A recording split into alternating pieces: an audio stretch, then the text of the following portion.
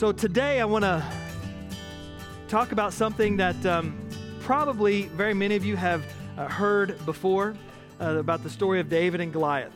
Now, one of the things that is interesting to me about this is every time I read the story of David and Goliath, or let me say every time I study it and read it, I find something new. And so as I was kind of going through, we're in this an off period, if you will. We had a whole teaching of love and then biblical justice, and we kind of have taken a little bit of a break. We had a few weeks, 3 weeks actually, before we get into the season of Advent. And then in the beginning of the year, God has really given me a direction about, I'm calling it the pillars of the church. What does it look like for the church? What are the things that are most important, foundational to building a church? And so we're going to go through that.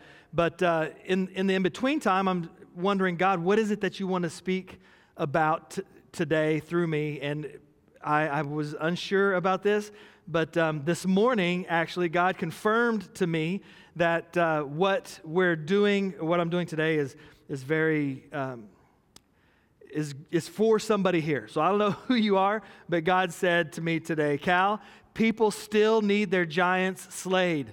And I thought, well, that's good because we want to slay some giants. And next week, by the way, Steve and Amanda Pettit will be here speaking. They're the ones who run the Rescue Hill Ministry. I encourage you, they're going to kind of give an update and then speak to us some, but it's going to be awesome. And then the week after that, we start into Advent. So today, as we get into this, don't forget the sermon notes are on the Bible app or the YouVersion Bible app or the church's app. Really, we put all of our announcements, everything is on the church app. If you want to go there, you can find kind of a central place for the church. But you can find the notes for today. I want to talk about the very famous Valley of Elah. Hopefully pronouncing that right, of Elah. It's a valley that boasts one of the most recognizable stories in all of Scripture. The account of David and Goliath. And I don't know about you, but I love, and maybe it's because I'm a guy, and maybe some of you women can identify with this, but I love this idea of conquering, of defeating something, of taking care of somebody bigger than yourself. I think that's what's intriguing about the story of David and Goliath.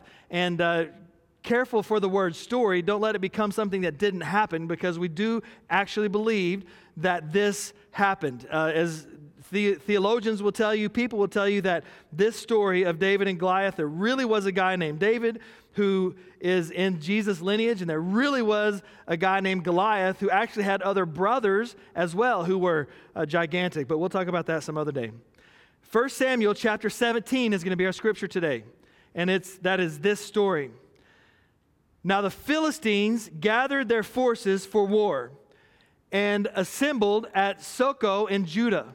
They pitched camp at Ephes Dammim between Socoh and Azekah. Saul and the Israelites assembled and camped in the valley of Elah and drew up their battle line to meet the Philistines. The Philistines occupied one hill and the Israelites another, with the valley between them. A champion named Goliath, who was from Gath, came out of the Philistine camp. His height was 6 cubits and a span. Very tall, nearly 10 feet tall, so he's a big guy. All right.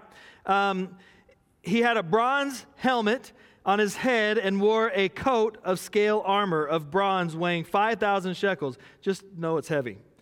On his legs he wore bronze greaves, and a bronze javelin was slung on his back. His spear shaft was like a weaver's rod, and its iron point weighed 600 shekels, like a shot put almost weight. His shield bearer went ahead of him. Goliath stood and shouted to the ranks of Israel, "Why do you come out and line up for battle? Am I not a Philistine? And are you not servants of Saul? Choose a man and have him come down to me. If he is able to fight and kill me, we will become your subjects. But if I overcome him and kill him, you will become our subjects and serve us." Then the Philistines said, "This day I defy the armies of Israel. Give me a man and let us fight each other." On hearing the Philistines' words, Saul and all the Israelites were dismayed and terrified. Man, does that paint this bleak picture or what? Like, it's this giant, and he comes down, and everybody's scared of him, and they're listening to him talk, and they're like, well, who can beat the giant? I don't know. I can't beat him. Can you? No, nobody can beat him. So I want to talk just a little bit about giants. And what are some facts about giants? The first is this, that giants reveal our character. Giants are going to reveal our character. Have you ever heard the phrase, we're all like a Twinkie? When we get squeezed, what's in the middle comes out. Anybody heard that? No? Did I just make that up? Or another one I've heard is we're all like a tube of toothpaste. When we get squeezed, what's on the inside comes out. Giants reveal our true character, and that's the problem with giants. When we have giants in our lives, they reveal who's on the inside. It's one of the reasons with our kids. We have 3 kids, 13, 11, make sure I get them right, and 9, right? 9, 11, 13. Get them all right. I don't do that very often anymore. But with our children, I want to teach them that when they get into a tense situation, when they get into a period of chaos, or when they have giants come into their lives, to stay calm, to approach it, the situation or the circumstance or the drama or the whatever with some calmness. Ask the Holy Spirit to come with you and to keep you in a calm place, because when we get in that place and the giants are around us and we begin to get squeezed and things are starting to get tough, what's on the inside? It's what's going to come out. So we can tell people all day long, oh, I believe in Jesus. I'm following Jesus. Oh, he's my rock. And then adversity comes. You lose your job. Your best friend gets mad at you. Your boss has an issue with you. Your waiter spits in your food or something. Like, we have this adversity that comes alongside us, and what happens is we begin to, whatever's on the inside is what's going to come out. And this is why we ask the Holy Spirit, Holy Spirit, would you please fill my heart with you? Holy Spirit, will you please make what's in you, like we pray this, what's up there in heaven, let that come down here. So Holy Spirit, please fill me so that when adversity comes, that's what's coming out. The second thing is that giants can overwhelm us. Giants can overwhelm us. You know, Goliath had overwhelmed the entire Israelite army for a long time. It's really interesting, right? That this one giant could overwhelm the entire army. Now, I wonder if it's because the Philistines thought that perhaps they could not defeat the Israelite army. So what they did was they got this big, lumbering, giant, scary guy and said, hey, you get your champion, we got our champion, and whoever wins the battle. Because they knew that they would be able to take that battle, or they thought they would. As he is described in our scripture today, he is tall, and he's strong, and he's mouthy, and he's intimidating. You have giants in your life like that? Like they just seem overwhelming? He was tenacious, like a problem that just never goes away. For 40 days, he came forward every morning and every evening for 40 days, and he never let up. I know some of you can identify with that. Just never let up. You know, here's the thing, and here's an issue that we struggle with. When we follow Jesus, adversity will still find us. David was following God. Like, David was the Lord's person. He was on the Lord's side. He was so thought of. I mean, you know the story of David. Like, he really established the kingdom of God, to be the Israelite kingdom, to be such a big and bold force at that time. But adversity still found him. You know, he didn't start the trouble. You ever say that to yourself? I didn't start this. Why is this coming after me? But he didn't hide from it either. He dealt with it. He faced it. he overcame it. So what can we learn from David about defeating the giants in our life? A couple of things. David did not entertain Goliath. He didn't give in to him. You ever feel like something comes up in your life and you kind of entertain it for a while? David didn't do that. He didn't give in. He also didn't try to ignore them. He faced it head on. He fought it. And I think in what we call the cancel culture today, so many people, you have a problem in your life, you have an issue, and you get canceled. Or you cancel them. Like, well, I just won't talk to them anymore. Have you ever had that? Have you ever been canceled? Like, this is the worst. Somebody gets mad at you and you like try to call them. They don't answer. You send them a text. They don't respond.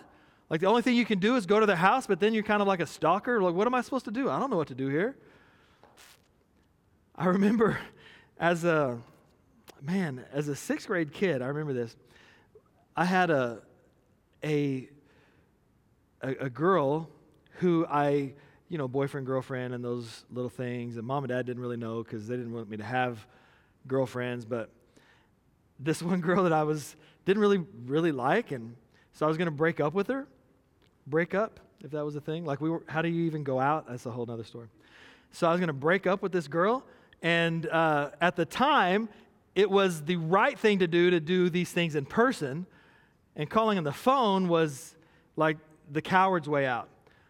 I think those rules have changed because I think if you do it on the phone, like that's the right thing to do, and if you send a text, that's the coward's way. Or even I know somebody who got broke up with because their status, their profile was changed on Facebook, like from in a relationship to not in a relationship. What? Did we just break up? But I can remember I took the coward's way out, man. I called her on the phone. I was like, hey, we don't want to go out with you anymore. Because, we get these things in our life and we want to ignore it and we want it to go away. But that's not what David did. He saw the problem. And I love this about David. He saw the problem. He didn't back away. He didn't entertain it. He took care of it. All right, so let's talk about giant slaying. The first thing, if we're going to slay a giant in our life, you have to have proper training. Victories are not really won on the field. They're won in the training. They really are. They're won in the training. I do, you probably look at me and think, there's no way this guy does CrossFit. I do. At least once a month, I get out there and no.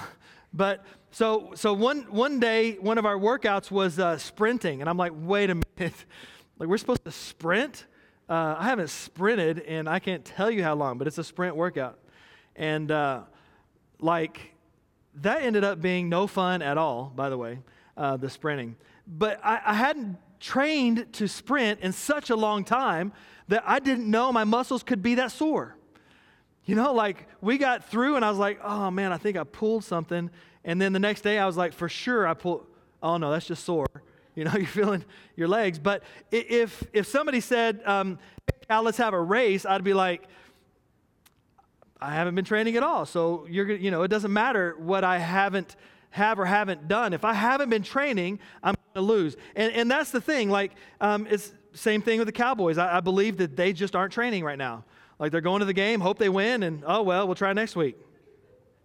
It takes training. In Paul's words, 1 Corinthians 9, he says this: everyone who competes in the games goes into strict training. They do it to get a crown that will not last. But we do it to get a crown that will last forever. Therefore, I do not run like a man running aimlessly. I do not fight like a man beating the air. No, I beat my body and make it my slave so that after I have preached to others, I myself will not be disqualified for the prize. In other words, he is doing what he needs to do in a spiritual sense to take care of himself spiritually, to make sure that when the battle comes, he is ready. Jesus said some things only come about by much prayer and fasting. This is Paul's interpretation of what that means. Like, if you're going to enter into some spiritual warfare, don't do it if you're not practiced. If you're going to come into some kind of hard time in your life, you better be practiced up, or the giant is going to begin to squeeze you and everybody's going to see what you have on the inside. The final victory demands more than determination. It requires discipline. There was a Michigan State football player, I don't know if you guys remember him, named Duffy Daugherty. You guys remember him, Duffy Daugherty? Maybe not. If you don't like sports, I'll tell you a story. It's a good one. It tells of a great kicked field goal to win a game, right? And you hate to let it come down to the field goal kicker to win your game, but that's what happened here. All right, so the game was against UCLA, and the kicker's name was Dave Kaiser. So Michigan State is playing UCLA. Dave Kaiser beat in the last moments of the game UCLA by a field goal. The final score was 17-14. Now, as Dave Kaiser kicked the field goal, everybody's woo, everybody's excited. He runs back to the bench, and the coach catches him and says, "Hey, Dave, man, great job. I'm so glad that you," this is me paraphrasing, right? "Thanks for winning the game for us. It's so awesome. We love kickers, unless you missed, and we hate kickers. But we love our kickers, and he did a great job." And he came back, he said, "But Dave, I noticed that after you kicked the ball, you didn't even look at the field goal to make sure that it went through. You weren't looking at the post. You just kicked it and hoped that it went through. You looked at the referee, the official, to see if he signaled it was fair or not." And he said, "Well, Coach, to be honest, I forgot my contacts back at the hotel, and when I kicked the ball, I couldn't see the goalposts." And so I had to watch the referee to make sure that the field goal was good. And at first the coach was mad. He got mad at him. "I can't believe you would do that. And why didn't you tell somebody? We would have went back and we would have got your contact so you could see." But after he thought about it for a while, he said, "Well, why shouldn't he be able to do it? Because that's what this guy does. He trains and he trains and he works and he works and he trains so that when the time comes, he knows exactly the distance. He knows where the field goal, the goalposts are on the field, and when he kicks the ball, it should go through. He shouldn't have to know exactly where, he shouldn't have to be able to see the goalpost, because he knows where they're at. He has practiced enough to know how far it is and how hard he needs to kick it and what kind of spin to put on it and where the wind is, and all of those things are things that kickers take into account." So he kicked it because of a daily discipline of kicking the ball, and he won the game. I think for Christians, a lot of times we don't take those things into account. We're not doing our daily discipline. We're not taking care of what we need to every day. Think about David. He had no military career or experience. He was just a young man. He was just a guy who tended sheep, and really he spent a lot of time worshiping God. His training was very simply spending time with God, and God was fitting him for service, getting him ready every day. You never know what kind of emergency you can handle until you've spent some quality time with God. Ephesians chapter 6 makes it clear that before we go into battle, we're supposed to put on the armor, right? The armor of God. We don't want to wait until we've been mortally wounded to put the armor on. We don't want to wait until we're in the battle to think, "Oh man, I should have prepared for this thing." Get ready ahead of time. The Lord had been preparing David to win all along. Had already been helping him because he had fought against a lion and he had fought against a bear. And so while the big soldiers that were out there in the Israelites' army were trembling, were scared, David surprised them all by going out and saying, "Hey, how dare you curse God?" You see, the frightened soldiers had trained for warfare, but they had not trained for handling something like Goliath. For that, you need God. And David had godly training. And I read somewhere like we could do a whole series on David and Goliath. There's so many things there, but it's like having a tank fight a missile or something. If you are looking at a battle or a warfare, the type of fighter that David was against Goliath, David should have beat him. Because Goliath was big and he was lumbering and he wasn't quick and he wasn't able to move around and he was just this guy with this big heavy sword and this big heavy shield and he was just intimidating. But here comes David, who's like lightning and moving here and he has the, and he's fighting from a distance and he has the stone and he slings it and he kills Goliath. God set David up for success, not failure. We need to learn to trust God. David's own brothers tried to stop him from going out. They tried to stop him. Even Saul, if you read the whole story, when Saul knew that David was going to go out, he tried to put his own armor on him, but the armor didn't help. It just got in the way. We can't rely on our equipment when we get into a battle. Paul says in Ephesians 6, "For our struggle is not against flesh and blood, but against the rulers, against the authorities, against the powers of this dark world, and against the spiritual forces of evil in the heavenly realms." If someone does evil against you, don't retaliate. Don't return evil for evil.